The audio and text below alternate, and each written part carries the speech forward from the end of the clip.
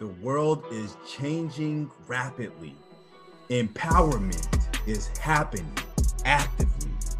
Now is the best point in time to connect, share our unique stories.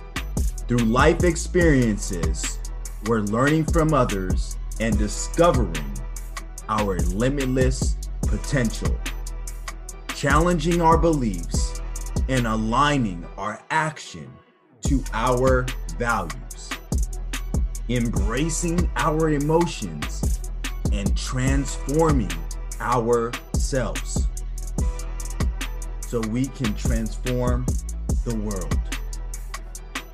Will we trust the progress?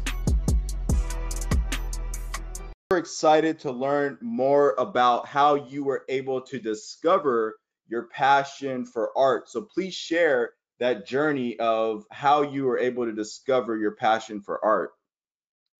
Yeah, for sure. So, for me, I've always been kind of like a creative kid. I've loved doodling and doing sketches and like making things in backyards and everything. But I was lucky enough to be able to visit art galleries, and we actually visited the Louvre when I was around 9 or 10.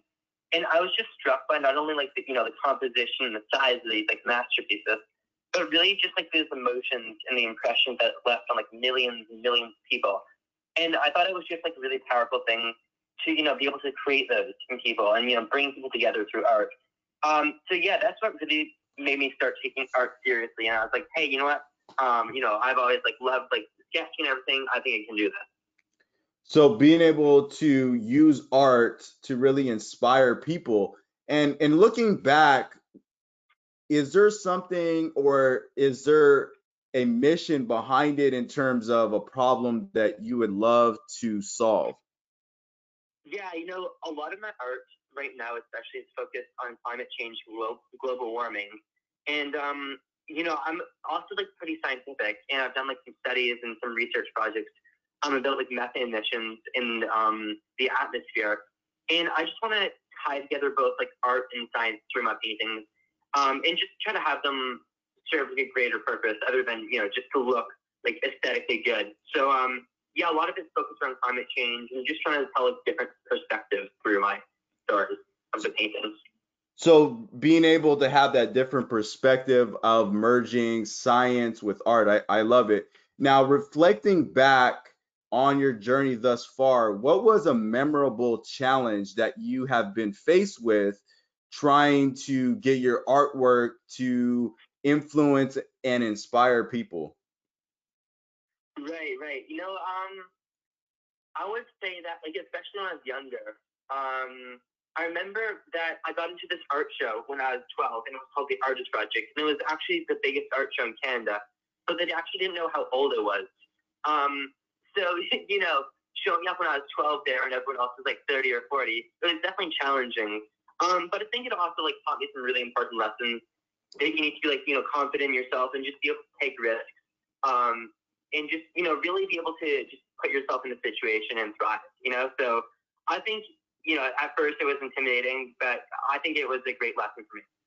So being able to reflect back, you learn from that challenge and looking at it from the present moment, like right now, what are things that you are most excited about in your present moment right now? Yeah, I know for sure. So right now I'm actually working on like one of the biggest projects that I've undertaken. So it's called the Covert Challenge. So originally when like the pandemic started, I wanted to help out some people with my art. So I was just going to auction off one of my paintings on my website. But then I thought that would be, for a greater cause, it would raise more funds if I, number one, incorporated like the whole art community, that would bring them together, and number two, I'd be able to impact a lot more people. So the Covert Challenge is essentially I'm auctioning off a piece of my art, then I'm challenging 15 other artists to do the same, and those 15 other artists are challenging 2 artists to do the same. So, it's a chain of art auctions, and our goal is to help 100,000 kids struggling with the pandemic in Africa.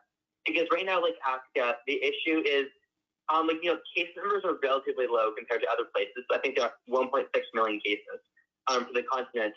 But, it's their access to education that's really being impacted.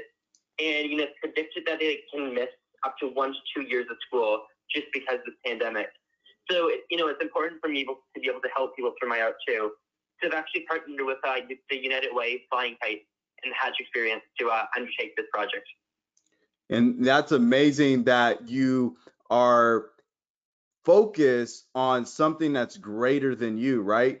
And what as this builds up, what do you foresee the impact that you will make with this project? Right, yeah, so my main, goal right now is to help those kids like with education, just providing access to education, and as well, the food chain has been severely impacted too.